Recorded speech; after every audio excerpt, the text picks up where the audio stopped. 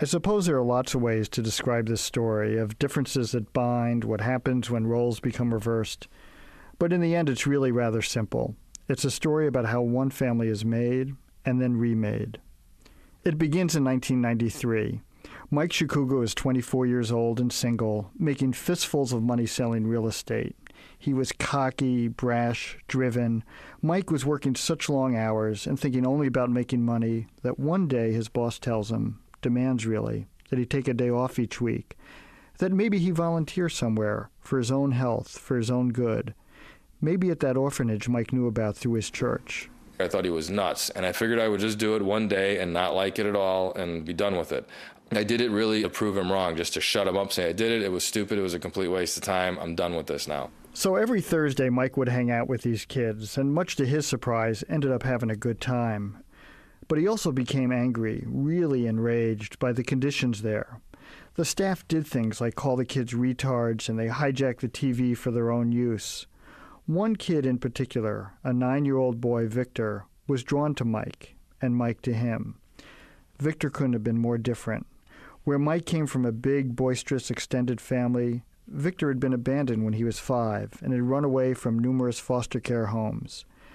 But Mike saw something of himself in Victor, hot-tempered and stubborn. He was a handful, but he was one of the easier kids to get along with because as long as you would talk to him like a human being, he would listen. He just wanted to be treated fair like any kid would, and the staff just, that wasn't their way. Well, Mike and Victor became extremely close, and then one day the staff tells the kids that they're going to treat them like convicts and make them march around with their hands on each other's shoulders. It was incredibly degrading, and Victor lost it and trashed the lunchroom. So they punished Victor. They took away for 3 months the most important thing to him, his visits with Mike.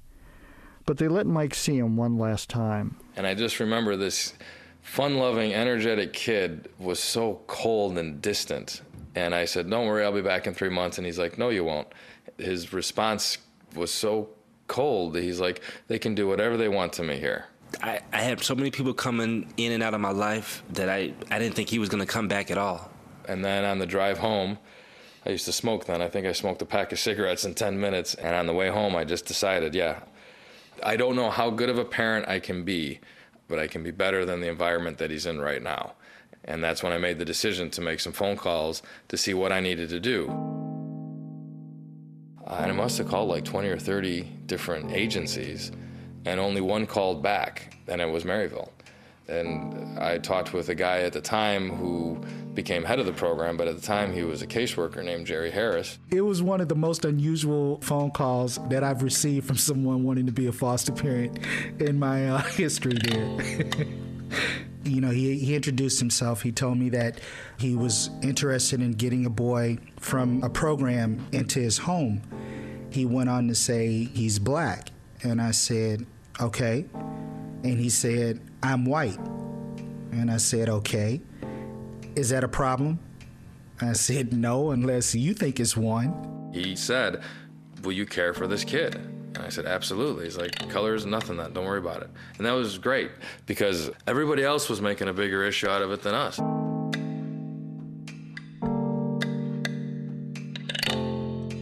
They did a background check and the whole shebang. Victor was 10 years old when this took place. I was so excited because I got the approval and we were good to go, and I couldn't find him, and he was in a timeout. And the way they used to do the timeouts at this organization is they would make the kids stand against, it was a concrete wall, an old school concrete wall, and they had to have their hands behind their back. And literally the staff would come up and just push the kid's head against the wall because they were usually about 3 or 4 inches away from the wall, so they'd bump the head against the wall as they would walk by. They were just asses. And I just remember seeing him there against the wall, just ready to snap. And I just put my arm around him and I'm like, this is your last 10 minutes here. You're done. And he gives me this look and I was like, you're moving in after this. We're going to get your stuff and you're coming home. And he just, this anger turned into such a great grin. It was, ear to ear. It was great. I can picture it now. He came up and touched my shoulder and just smiled. I remember I looked back.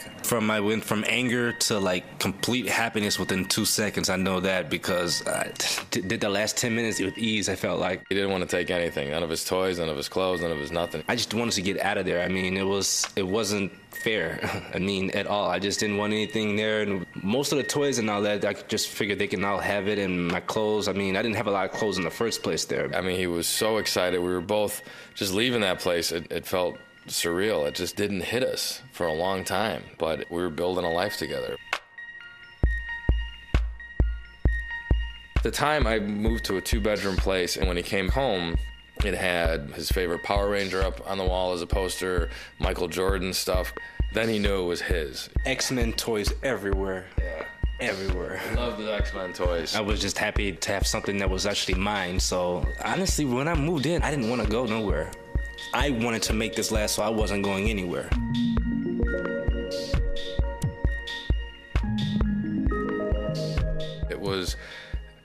It was the two of us against the world for a while. One coworker came over to me one time when I was in the computer in the office telling me that puppies belong with puppies and kittens belong with kittens. And it just came out of nowhere, and she was dead serious. I didn't ask her opinion. I didn't know the woman that well at work. We were just casual acquaintances, and Victor used to come over to the office after school all the time to do his homework, and she decided that was appropriate for her to say to me. The response from my family was not good at all. Yeah, Mike, you're not responsible enough to raise a child. They did not support it in any way, shape, or form in the beginning. When I found out he was going to adopt Victor, I was totally against it. I wasn't worried about Mike at the time. I was worried about Victor. My mom was very concerned because here I am, a 25-year-old, trying to take care of another human life. So she did not think that was good. I was a bit of a screw-up back in my past, so I wasn't the most responsible or level-headed person.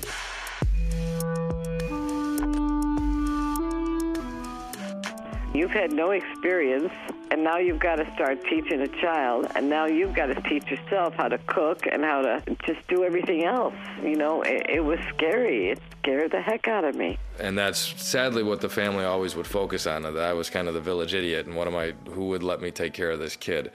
In essence, the majority of my family and I stopped talking. My one uncle, Mike, who was my favorite uncle growing up, made it really clear, I'm done. I'm not family anymore, because Vic was black. When my brother learned about it, he said he better not bring that N, I can't say the word because it upsets me, around here, or he'll kill him. Or Mike. He'll kill Mike, too. And since then, he never talked to Mike. It was awful. It was just awful. There was phone calls in the beginning, and there was a conversation I had with a particular family member where they were just, you're always introducing him as your son. Why do you always have to introduce him as your son? Why can't you just make it clear he's your foster son? And that used to drive me nuts. And I'm like, it's not your vote. And we realized Victor and I were starting a new family, and that was our core family. The rest of them were just on the outskirts.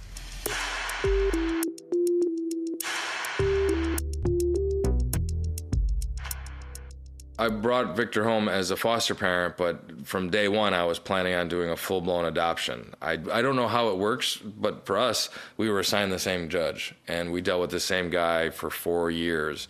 Originally, the judge wanted Victor to be with a black family versus a single white guy, and I said that would be great, but that's not an option for him. Nobody was there for Vic, not his blood relatives or anything like that. So nobody wants this kid, and I don't know what else to say. I do, so what's the problem here? Well, let's wait.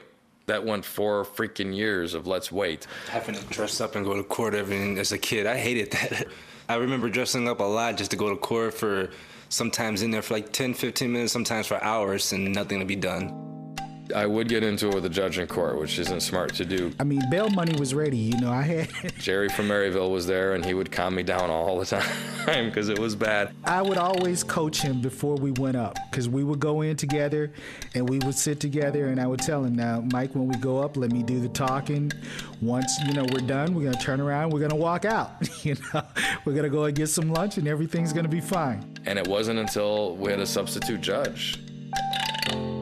This guy was sick, who we were assigned to, And we had a female judge that sat in on the case, and she told me that you have 2 minutes to plead your case. And I said, no, that's okay. This is a waste of time.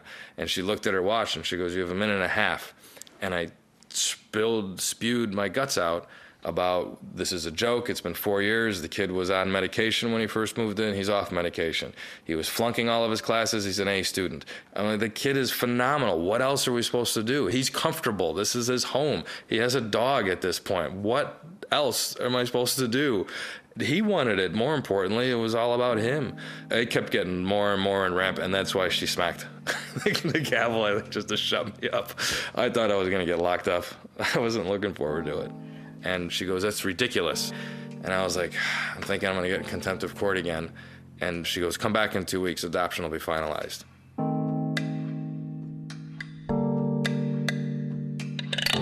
Then we had to meet with another lawyer the next day to go over the whole legal aspects of everything with Victor and myself. And that's when the lawyer, not knowing Victor, made the mistake of saying that he had the right to change his name.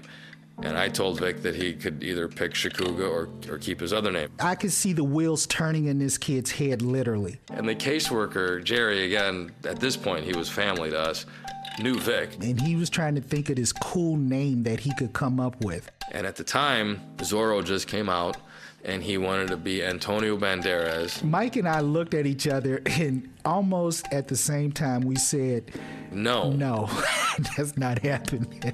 And the lawyer said, well, whatever name he gives the judge is the name he's going to get. And we had Victor and I had a huge argument over that. It was hilarious. I like the name, and plus the movie was I don't know. I really wanted that name. She told me I can pick any name I want, so I'm like, all right. And we didn't know until the day of court, until the judge asked him, what name do you want to go by? And when the judge asked that, Victor got quiet and had a huge grin on his face. He had his chest poked out. He spoke very, very clearly, looked the judge right in the eye. And he said, I want my name to be Victor Lee Shakuga.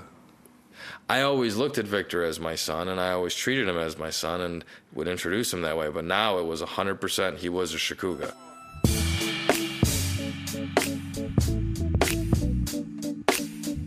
Victor is more of a Shakugan than anybody else. I'm sorry. He's got the personality, the attitude, the smart mouth, the stubbornness. He went to a public school. He was straight A's at the time. He was told that he would never survive in a public school, which is one reason he got straight A's, because if you tell him he can't do something, he's going to do it to the extreme. It's another family trait.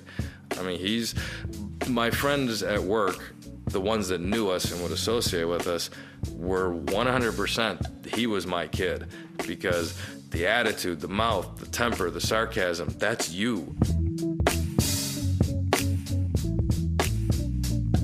And they did tell us that in the beginning, it was like 6 months or 9 months is what they call the honeymoon stage, where nobody can do anything wrong. And then after that, you let your hair down. And that was probably about right. We would get into stupid little arguments, and he kept his room perfectly clean all the time because he was very proud to have his own room. But it was stupid stuff. The TV was too loud, or he didn't put the dishes away, or he touches everything. So there were fingerprints on the windows and the mirrors, and I hate that crap. The walls. But it was stuff like that that wasn't a big deal. My mom was very supportive in junior high, high school, and my mom and I had this conversation. I remember when her opinion switched because somebody at work was volunteering as a big brother, and she was so impressed. And what a great thing, he's investing his time 1 day a week. And I said, isn't that great? And he goes, Mom, what do you think I'm doing? Your son's doing this 24 hours, 7 days a week, and I get nothing from you. But this idiot at work does it for 1 day, and you're going to build a little statue to him. It hit me like a rock, like I'm not giving my son credit for what he's done and what he's accomplished. I could hear the switch. It just clicked in her. And then she started getting more involved. And then she would babysit for Vic. And they became extremely close after that. When Mike adopted him, and I said, I'm your grandma. And from day one, he called me grandma.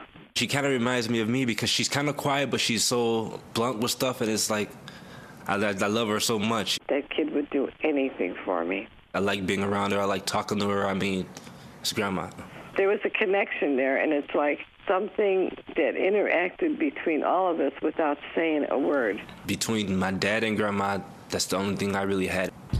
Together, it was great. You know, 6th, 7th, 8th grade, he was a typical kid. He would stay out late, he would get grounded, you know, be home at 10. He would show up at 10:15, he would get grounded. The weeks couldn't go out for 15 minutes late. And I was probably overly strict because I was a single parent and I did not want to make any mistakes. There was that over-the-shoulder doom that I was going to get from my family saying, see, we told you, and I didn't want that crap. So I was overly strict. There was a time I had to come sit next to him in class because he was being the class clown. My dad came in and he sat there the whole day. I mean, I was embarrassed and upset. I mean, I looked at my dad like, wow, why are you being so strict like this? He really wanted me to do well.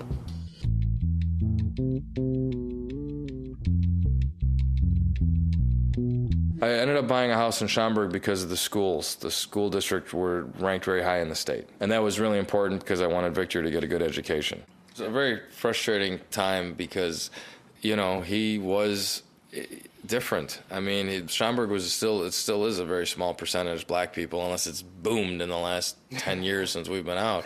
It was weird. A lot of the kids thought that he was the guy to go to for drugs or trouble or because he was black. They thought that I can get drugs, anything that they really wanted. And, you know, at the time I kind of fell into it, just started to play into it, and I think that was my downfall. When Victor was between 15 and 16 is when he started pushing the envelope a little bit as far as what he could get away with. The lying started a lot over where he was at, who he was with. Violence started a little bit. He would get involved in some fights. Victor was making a lot of bad choices. He was hanging out with wrong people, a bunch of punks. The police were coming over to the house a lot. There were some drugs involved. There was some gangs involved, and it was like a light switch went off in him because he was on this really big self-destructive mode. When Victor fell, he fell fast. It wasn't a slow fall. I really wanted to make friends and, like, have friends. I really wanted to belong, but I chose a bad crowd to belong to. I guess I just didn't care. It was the mix with the drugs and then the friends. I chose them over my dad. He didn't understand why, and honestly, I don't understand why.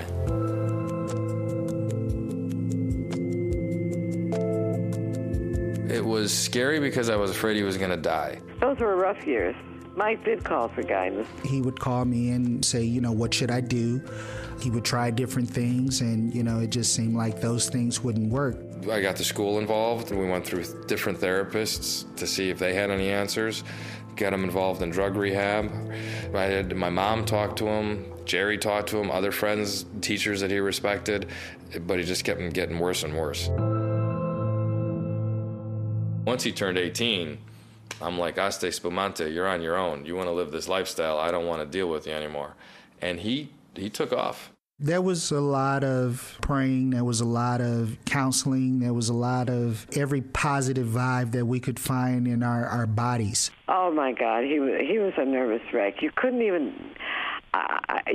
talk to him. There was a lot of anger, and it was coming through at work. It was coming through with family. It was coming through in every aspect of my life. He thought maybe he's dead. He was afraid he was going to get a phone call in the middle of the night saying, identify the body. It was just horrible. I mean, Victor was his whole life. My mom was very sympathetic and she was very supportive. For my family, they were in hog heaven, man. They were so happy that he failed and I failed as a father because I was too young and he was a black kid and this is how those people are. And they were just ecstatic. I got a call, a family member said, see, I told you how those people are. Why did you have to adopt them? Why did you have to ruin our family name? And I made it clear, we're not the Rockefellers. For God's sakes, we're Shakugas.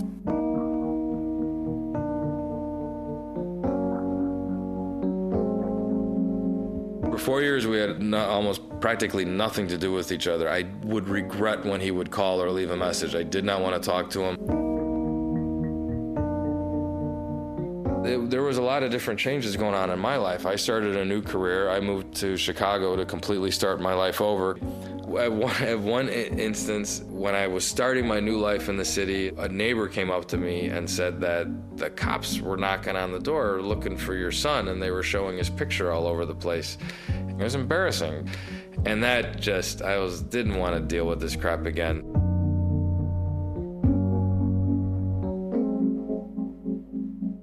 I met with Vic and I said, here's the deal. I'm going to give you $1,000, which at the time was like $1 million to him. And I go, I'll give you $1,000 and I want you to change your name. I don't want you to be a Shakuga anymore. I don't want to know you. I don't want to see you. I'm done with this. Now, my other friends that were close thought that was really cold-hearted, but I was just so betrayed and sick and tired of this. Like, I couldn't believe I was doing exactly what my family wanted me to do. That's how low a point in my life it was. For me, it was total rock bottom. When that came, I thought I was going to be living in the streets for good, because if I would have went through with that, it'd have been pretty much over. I mean, if I lost you, I wouldn't have had no one. He got up and walked away. Wouldn't talk to me. Wouldn't take the money. And I knew he was dirt broke at the time, living on somebody's couch someplace, and just got up and left. It was kind of like I got kicked out of the family, and it was kind of my fault. So I was pretty pissed. I was hurt, but deep down I didn't know it was me, so I just had to leave. I just left. It was not an intelligent decision. It was strictly emotional. I couldn't deal with the hurt anymore.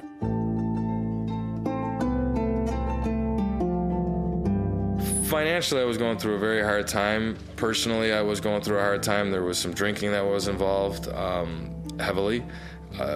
Alcoholism runs rampant on both sides of the family, so I was drinking quite a bit.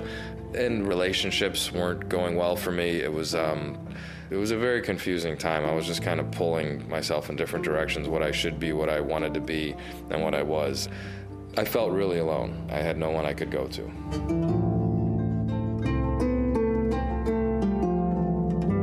Victor didn't talk to me for 6 months at all. I didn't know where he was, alive or dead. And then he came over showing me a paycheck. And he said that, I know if I told you, you wouldn't believe me, but here's a paycheck. And I've got my own bank account. I have my own apartment. I'm not hanging out with these people anymore. And I know you're not going to believe me. At the time, I was lying to my dad about damn near everything. I guess to prove to him, I came to his house and showed him a paycheck. I really wanted my dad back in my life, but I knew it wasn't going to be easy at all. That's how we started talking again. But I didn't want to get overly excited because I've been down this road before.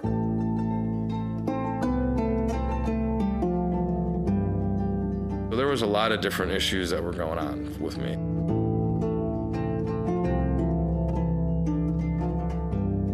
A lot of things in my life changed, and one of the big things that changed is I just finally realized I can be comfortable with being gay.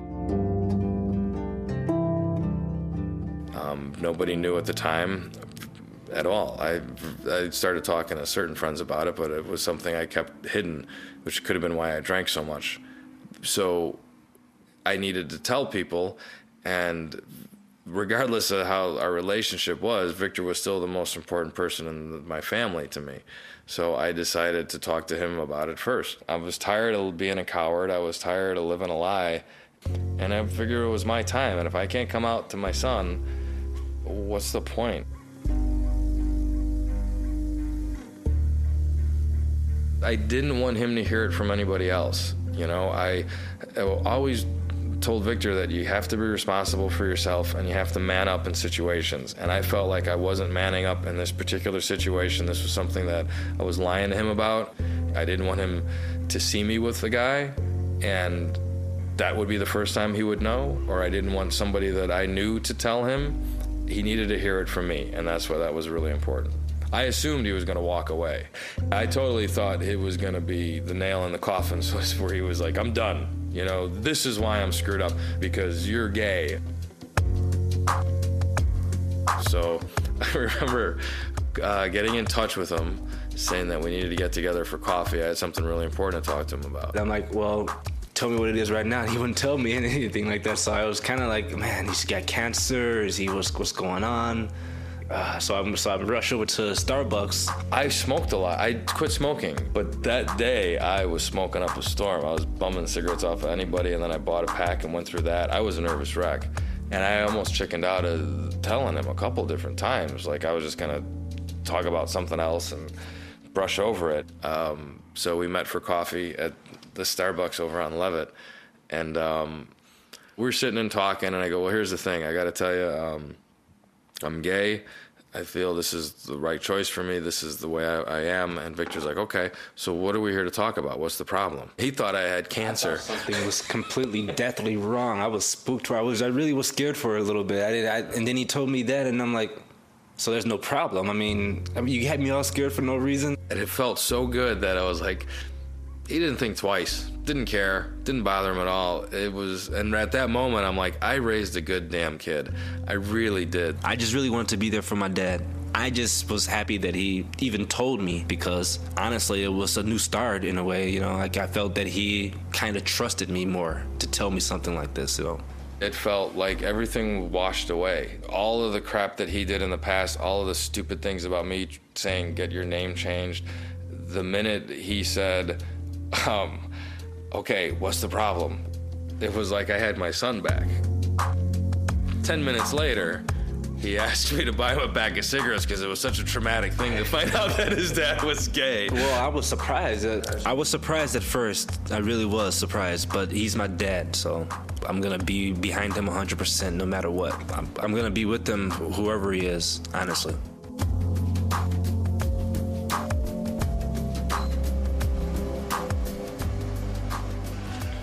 Going through my clothes, I found out that most of my stuff is really dark. I need to get brighter colors. I walk around in like blue and black all the time. I like your clothes on. I know. And then he started checking in on me, making sure I was okay. It's embarrassing at times because here I am, 43, asking my son relationship advice because I have never had a serious relationship, and I'm in a serious relationship now, and that's uncomfortable. Do you remember one of the first times I was asking you about that? I was uncomfortable as hell. Yeah, about like fighting so much, or what are you arguing about? We're arguing over every little small stuff. That's a normal relationship. You're gonna argue, you're gonna love each other, you're gonna hate each other. So here I am as an adult, I have to go to my kid to say, is this normal or am I dating an idiot? And he would be like, he's a good guy, Dad, don't worry about it. And it was great to hear, you know, it was funny. I feel very protective over my dad, especially now because he's more vulnerable a lot more vulnerable than he used to be. I'm always thinking about him, I'm always calling him to make sure he's okay, you know what I mean? Like, I'll get upset if he doesn't call me within a day or two to make sure that he's all right. It's a real big change of roles. As a dad, I can't stop bragging about him. I mean, he's doing phenomenal at work. He has a girlfriend he really cares about. He has his own place. He does not ask for money. He takes his job really serious, which is hilarious because he just got a shirt for the job, a manager shirt or something like that, and he's so proud of that. He brought it up to show me, but then he called his grandmother to show her. It's pretty cool. I still think if you were dressed a little differently and had short hair, which would be a great Father's Day present. I've been saying that since you were 15. I know. Well, I cut it, and then I got it back. I'll cut it. I know. I just like my hair. Stupid.